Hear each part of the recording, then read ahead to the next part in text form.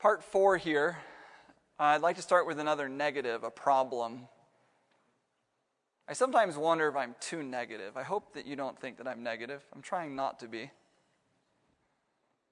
There's a problem in American education that extends to Adventist education, extends to all education in America, public or private. This is from the Pew Research Center. One of the biggest cross-national tests is the Program for International Student Assessment. They call it PISA, which every 3 years measures reading ability, math, and science literacy, among other key skills, in 15-year-olds in dozens of developed and developing countries. The most recent PISA results from 2015 placed the United States in an unimpressive 38th out of 71 countries in math and 24th in science. Among the 35 members of the Organization for Economic Cooperation and Development, which sponsors the PISA initiative, the United States ranked 30th in math and 19th in science. In other words, what many people are coming to realize that American education, when compared to other educational what's the word I'm looking for? It popped out of my mind. When compared to other countries, American education is not that great. It's unfortunate, but in some ways very true. We are, when it comes to education, sort of middle of the pack. This is specifically about high school level education. You get into university and college level programs, and it is somewhat of a different story. Many of the world's greatest universities by the world standards are in the United States. But in high school education, American education is very middle of the pack. Adventists will be making a mistake if we compare our educational performance to American schools around us. If you like sports, anybody here, it's mostly girls here today. You like sports? If your team was middle of the pack, would you be happy? If you were running a race and you finished not last, but certainly not first, you finished in the middle, would you be happy? Nobody runs a race to finish in the middle. If Adventists are comparing themselves to traditional American education, evaluating our performance against the performance of American public schools, we will find that we are comparing ourselves to those who are in the middle of the pack. American education is not the best in the world, and it is not best for us to compare ourselves to public education in the United States.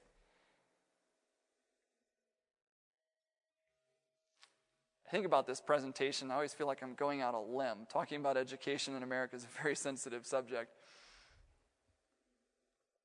Ellen White wrote Loma Linda Messages here, "Our God is a God of knowledge and understanding. If we will take our position decidedly on His side, to be wholly influenced by His Spirit, He will give us wisdom.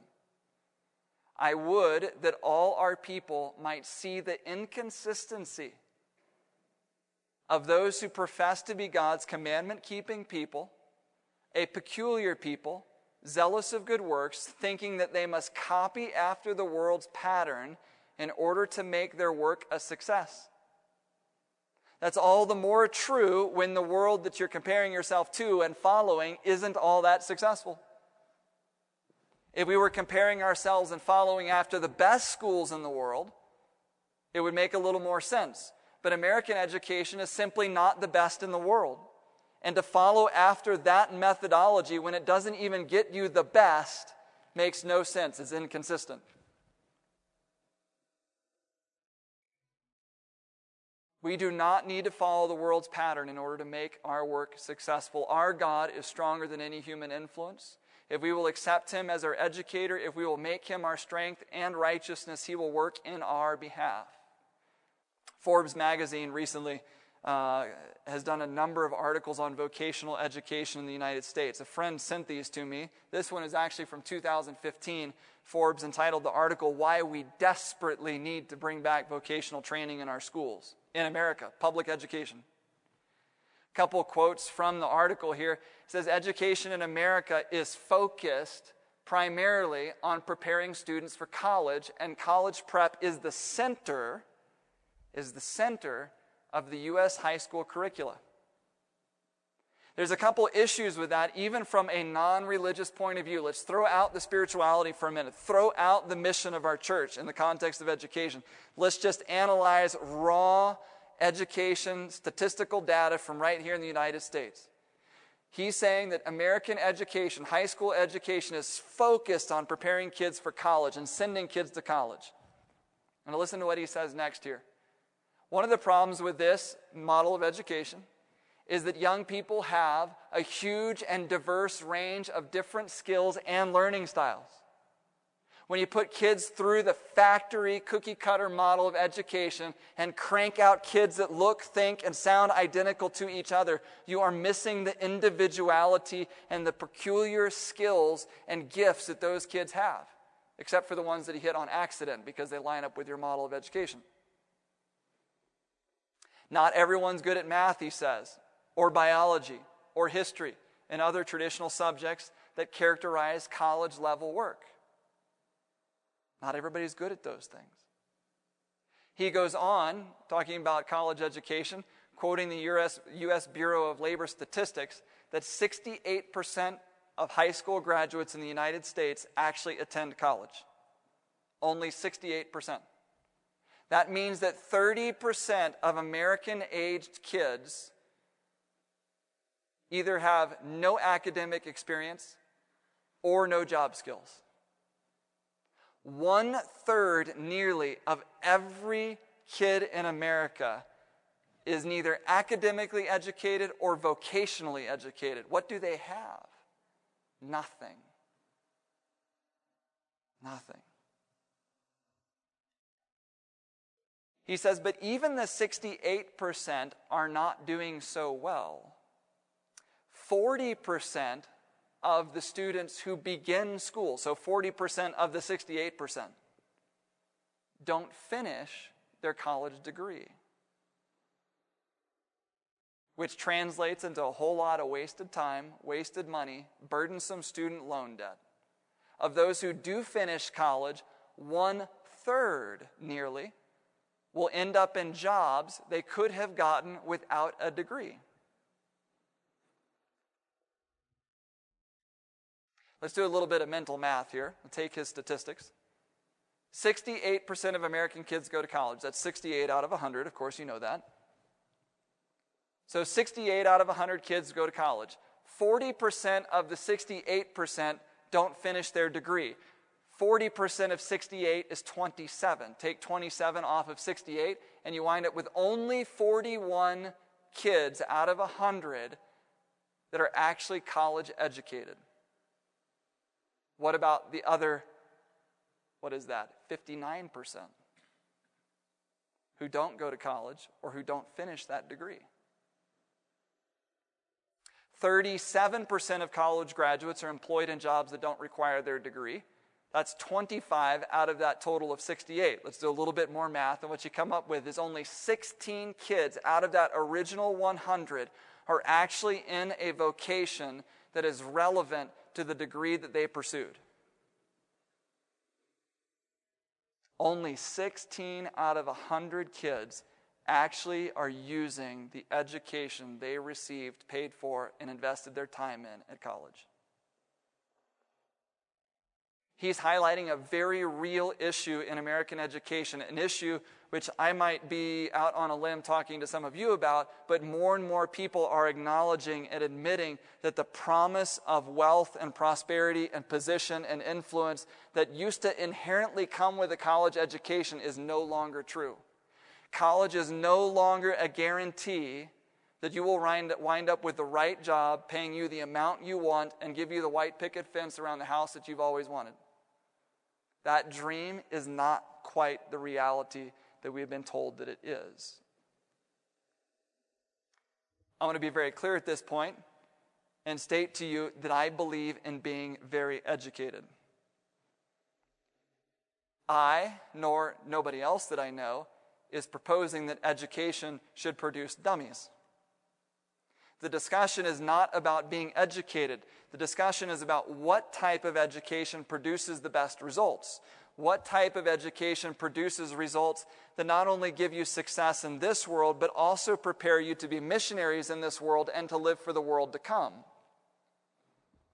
What type of education will give our kids the knowledge they need to succeed here, but will give them the character and the skills they need to endure a world of temptation and find themselves on the sea of glass, casting their crown at the feet of Jesus Christ? It's not about being educated. It is about the type of education that you receive and the method through which you receive that education. It is not about being dumb.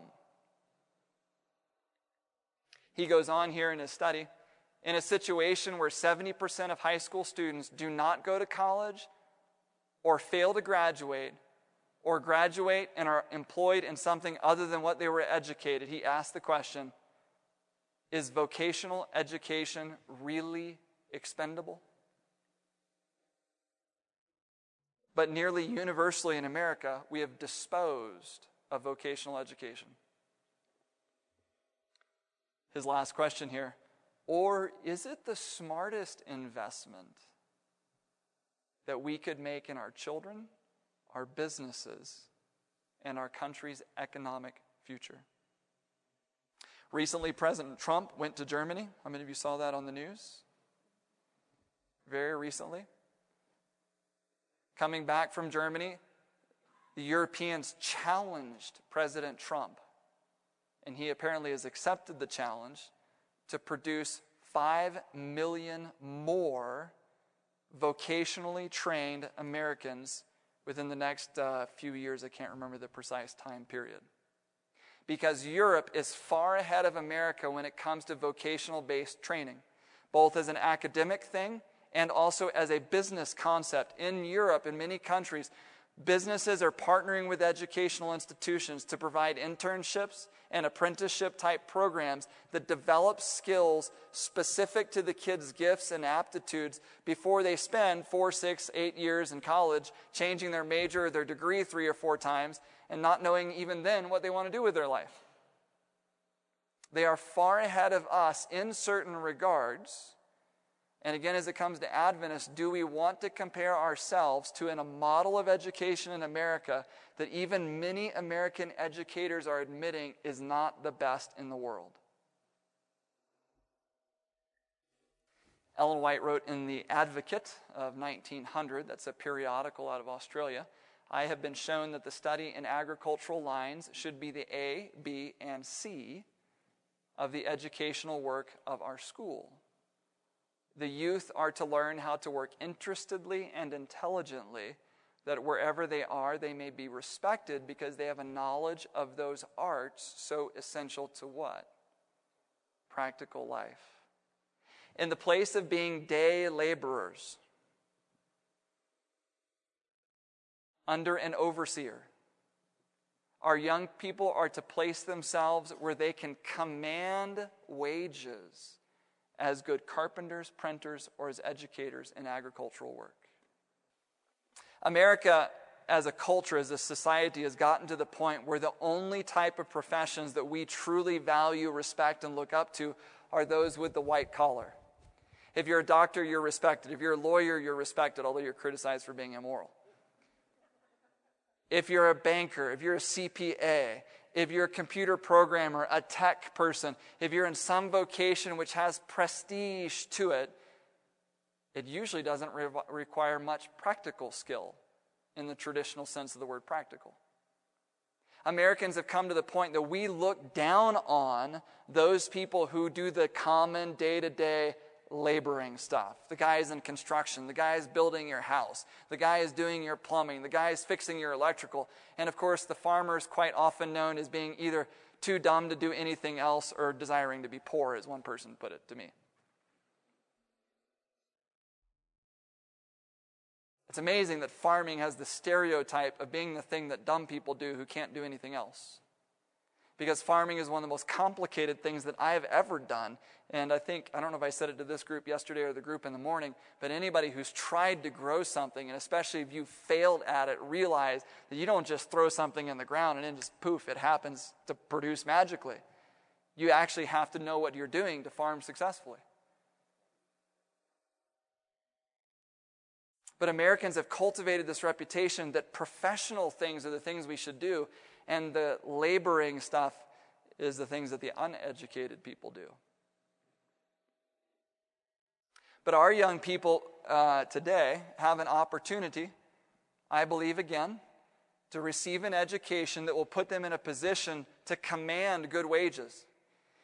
I read one article recently that said the best paying vocations of the future might be the ones like the plumber that you have to hire to fix your toilet.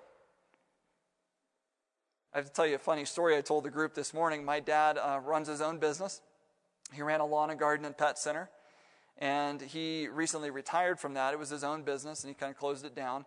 Now all he's doing is private contract jobs for typically wealthier Americans, restaurant owners, doctors, dentists, people with large sums of money who want saltwater aquariums or fancy koi gardens in their backyard. He installs and does maintenance on koi ponds and saltwater aquariums and all that stuff. He was telling me recently he was in a wealthy doctor's house. The guy's a brain surgeon. His living room alone is the size of most people's house. He's a multimillionaire. He was installing an aquarium at the guy's house and got to talking to the guy.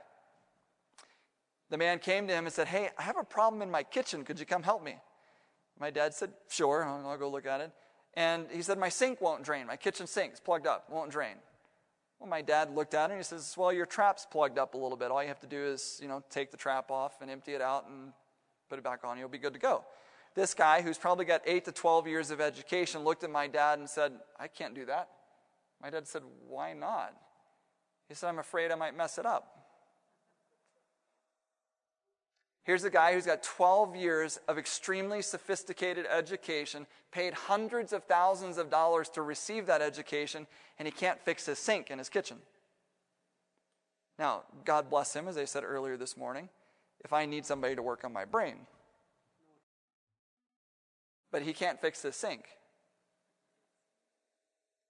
And do you know what a plumber charges per hour to come fix your sink?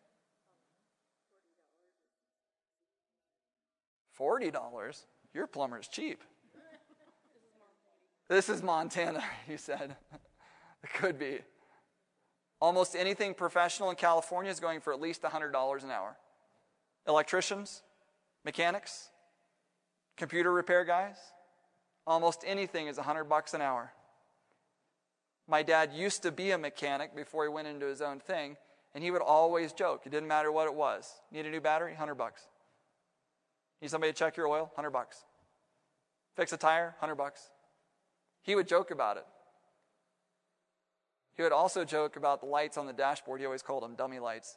He said the lights on the dashboard are there for the guys who don't pay any attention to their car and need them to have a bell or a whistle in their car to tell them when something's wrong. But it's true. If you know how to do certain trades or skills many Americans no longer know how to do, you'll be in a fairly good position soon. I think I shared with you yesterday the average age of the American farmer is 65. There are not many young people going into farming currently. In 20 years, those farmers will be 85, and the majority of your food will be grown by people who are retired. That means they won't be growing your food anymore.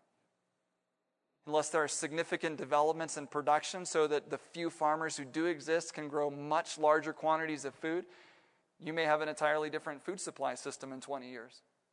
But if young people today were to go into farming now, 15, 20 years from now, they would be in an entirely different financial position. Because as the food supply decreases, demand stays high, what happens to the price of that product? It goes up. There are many farms, small-scale farms now, who are making triple-digit numbers, six-figure numbers, off of an acre, acre and a half of land.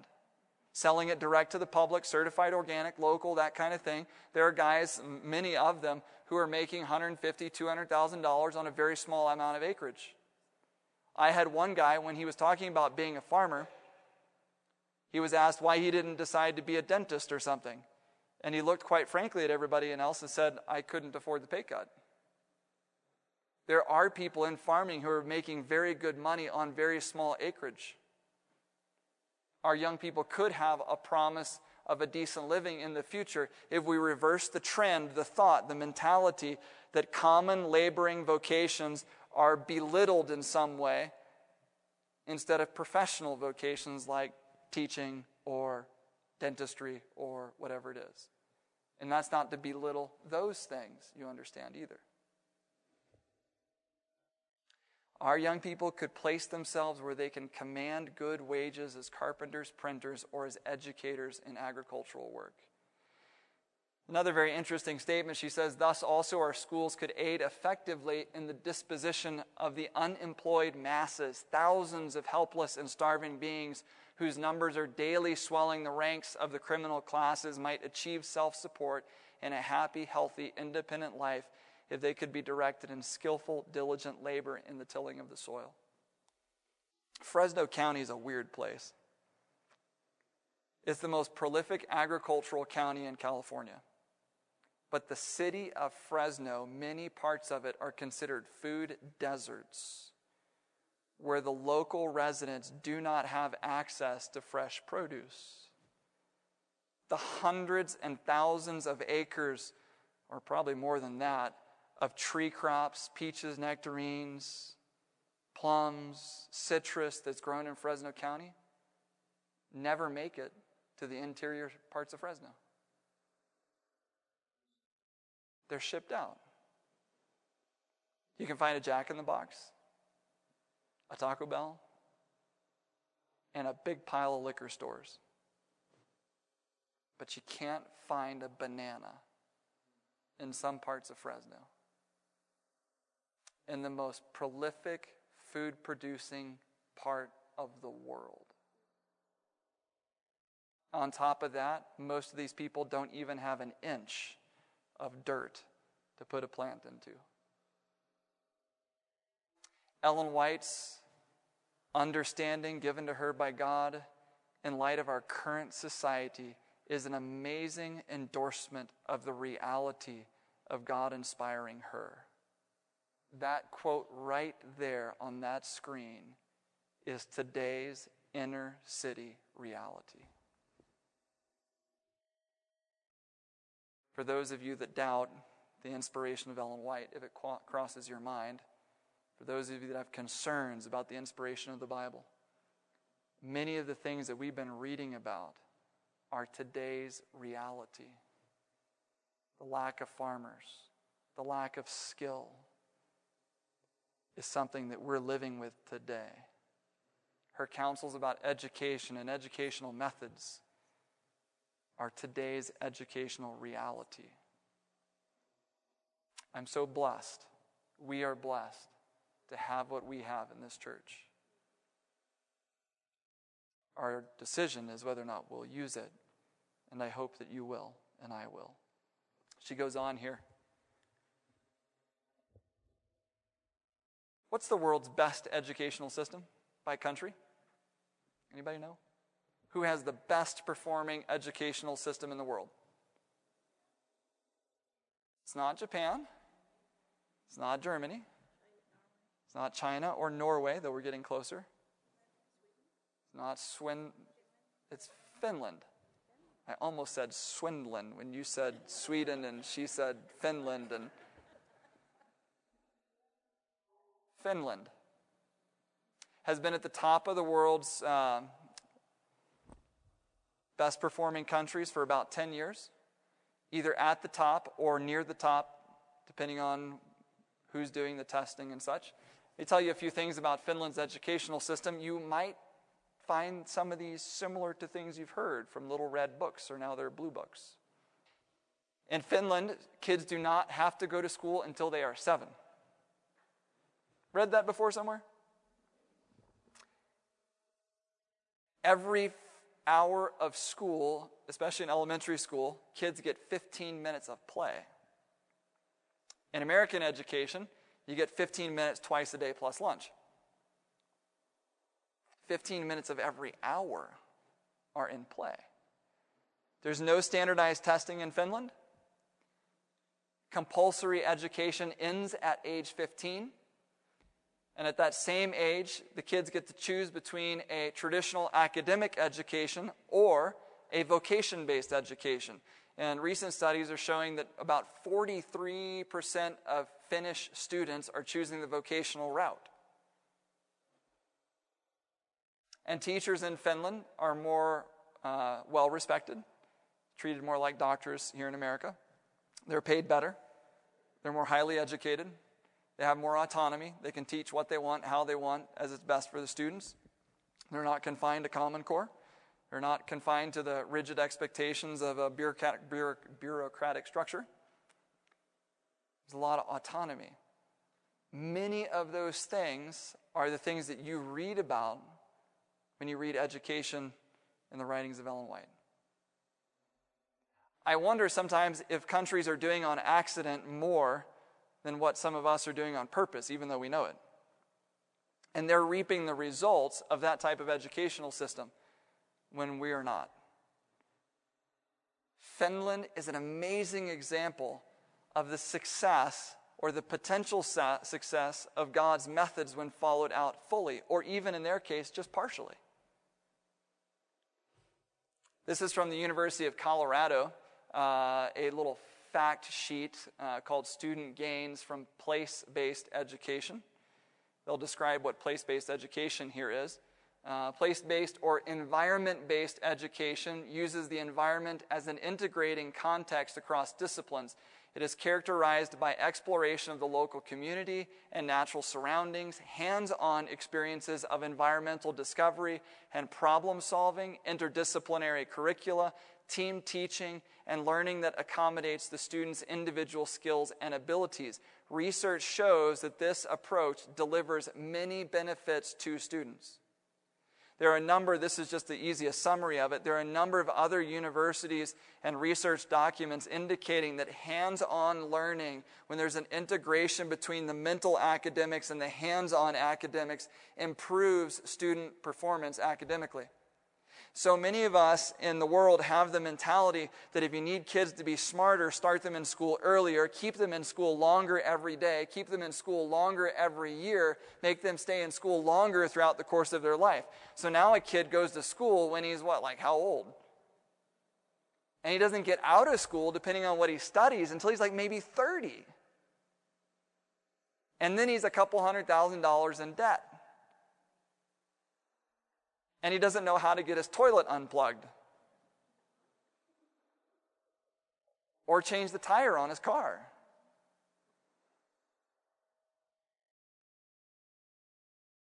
Other countries, American universities, American educators are realizing that the model of education that we have been following is not the best performing model of education, even by the world's standards. That there's a better way to educate. There's a better way to get all kids involved and get all kids engaged, aside from making a kid sit at a desk for 8 hours a day. And we have the opportunity to participate with that plan. This goes on here. Students in schools and classrooms that use the environment as an integrating context for learning score higher on standardized tests in reading, writing, math, science, and social studies. I'll tell you a story about a school in Arizona that I visited. It's called Manzo Elementary School. I wanted to put a picture of their website up here, but I couldn't get it to copy and paste right. If you want to look it up on the internet, you can do that. Manzo Elementary School, Tucson Unified School District. I was there, it'd be about 3.5, 4 years ago. I can't remember how I heard about them, but when I was on a delivery route from the farm I was working on up in the Tucson area, when I was done with my delivery, I stopped by and visited with the school. Of course, I made an appointment first. And I was talking to Moses Thompson. He was the school counselor. He was called one day to deal with a couple students who were having difficulties getting along with each other. The thing is that Moses was a little bit frustrated because he had previously gotten permission from the school to take the 2 courtyards that the school had. The school was designed in a figure-8 pattern, and there were 2 courtyards. He had gotten the school's permission to take those courtyards and turn them into a garden-type environment. He created a desert tortoise habitat and a little greenhouse and a little garden and chicken coop and compost pile and all this other stuff. He was working on this project in its initial phases when he got this call from the office to help these 2 kids. And he was really frustrated, he told me, that he had to stop what he was doing because he was very passionate about this whole garden thing. And he was just really frustrated. He had to stop and go help some kids with conflict because that's so much of what he did, of course, being the school counselor.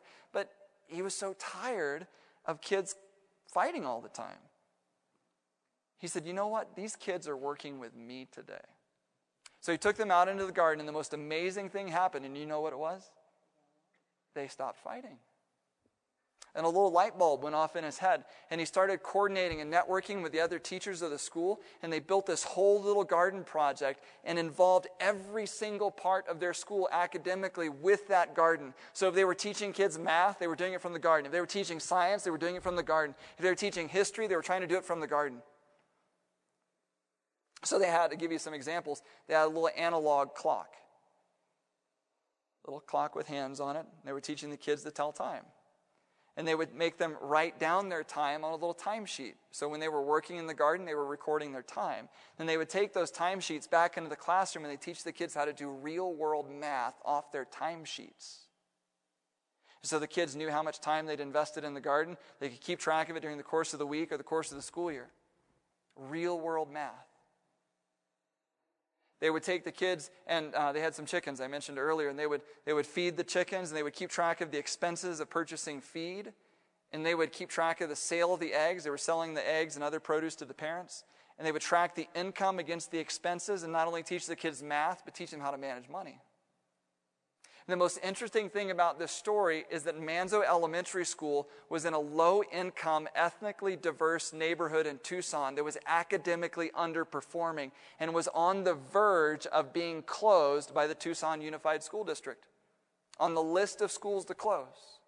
But after about 2 or 3 years of this integration between the garden and the classroom, the academic scores had improved so much that the school took them off the list of schools to close, made them a model school for the school district, took Mr. Moses Thompson out of his position as school counselor, and put him on the board of directors or some directorship position in the Unified School District of Tucson to replicate that program at other schools, because it was a phenomenon to take an underperforming, low-income, ethnically diverse school and flip it around and make it a model of an integrated approach to learning.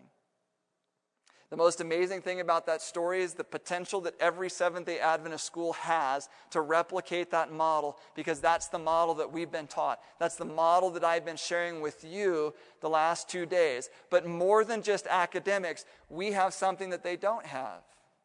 We have a mission. We have a message that develops the character and not only prepares the kid to learn to live in this world, but to live in the world to come.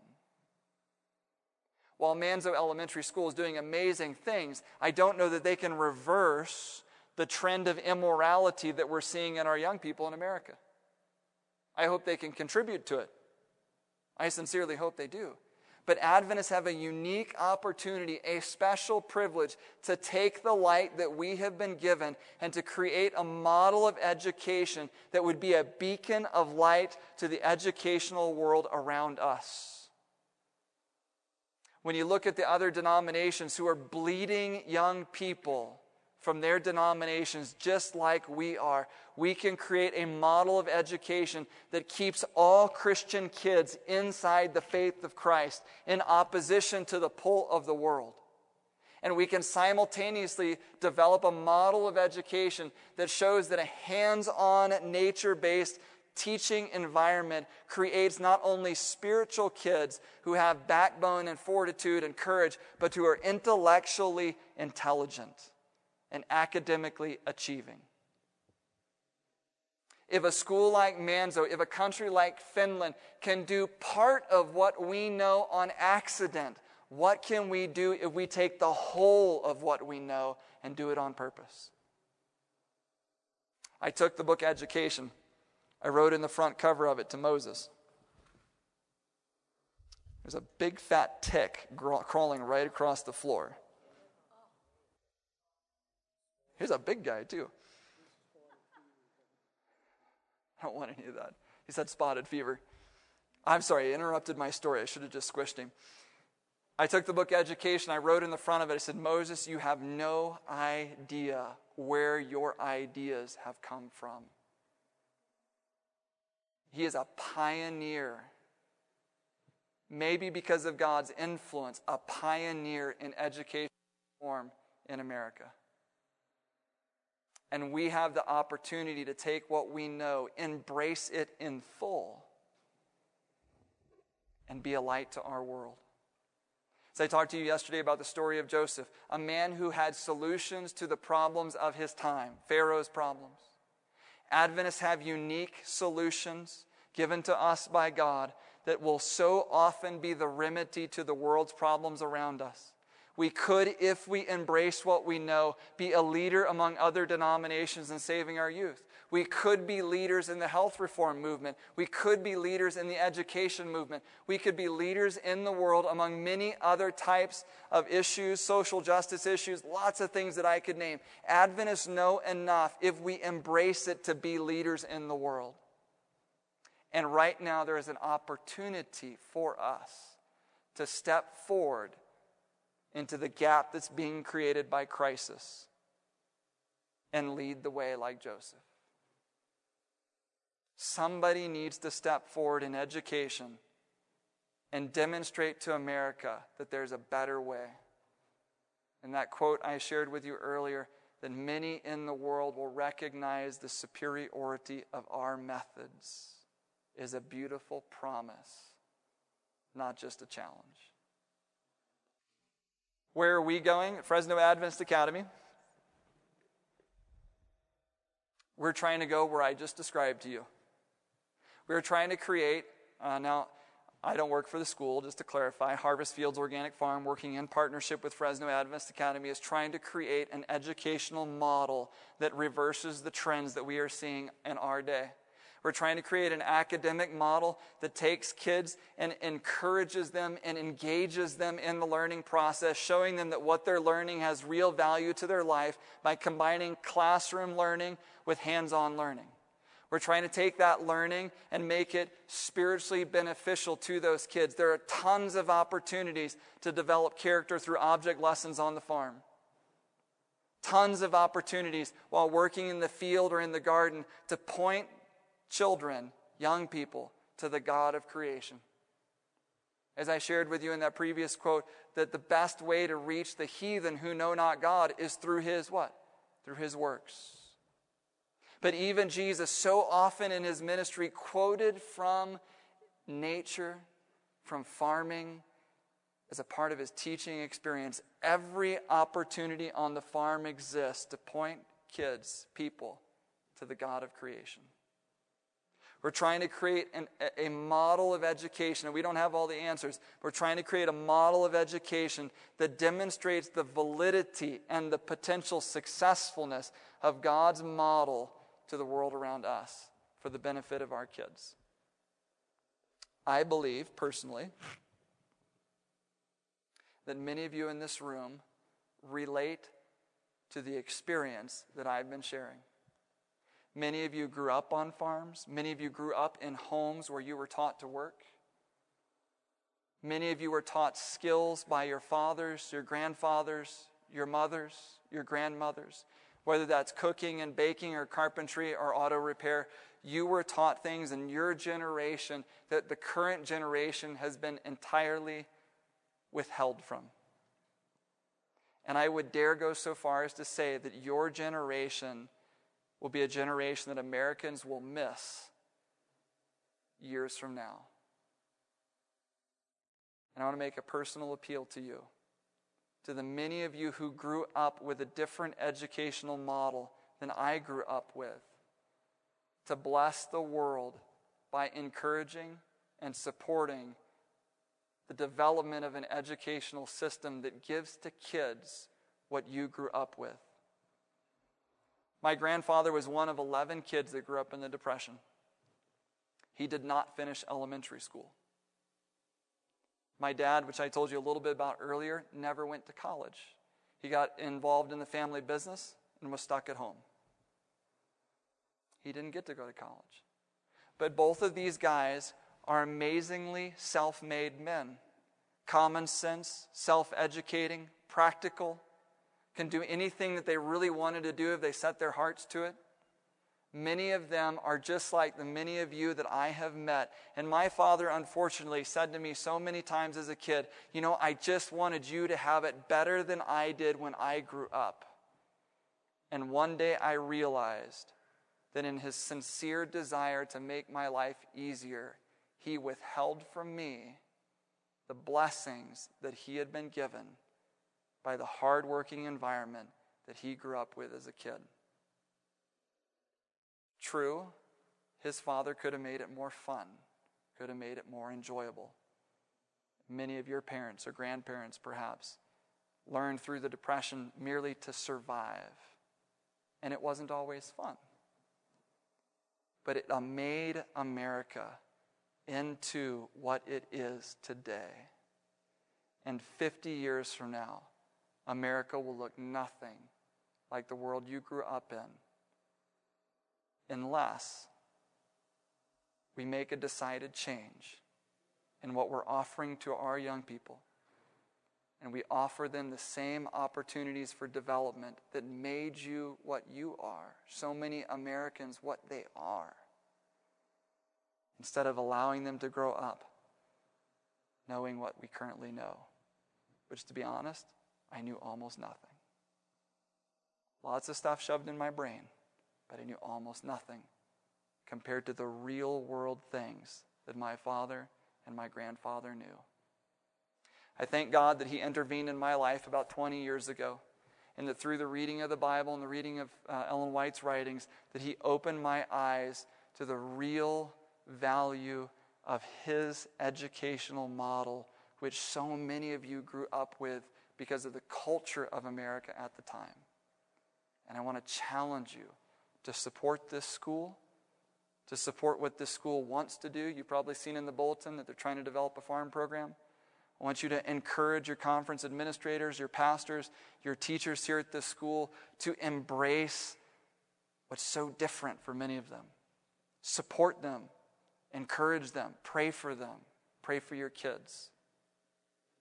Because it'll make all the difference between 50% of your kids leaving the church and them staying in the church and being in heaven.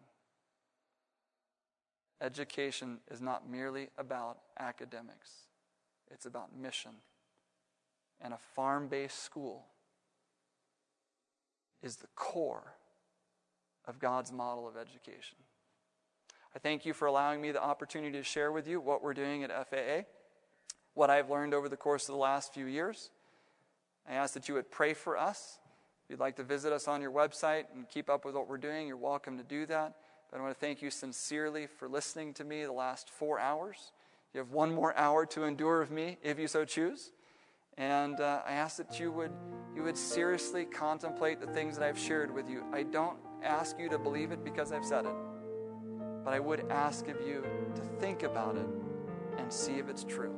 This media was brought to you by Audioverse, a website dedicated to spreading God's Word through free sermon audio and much more.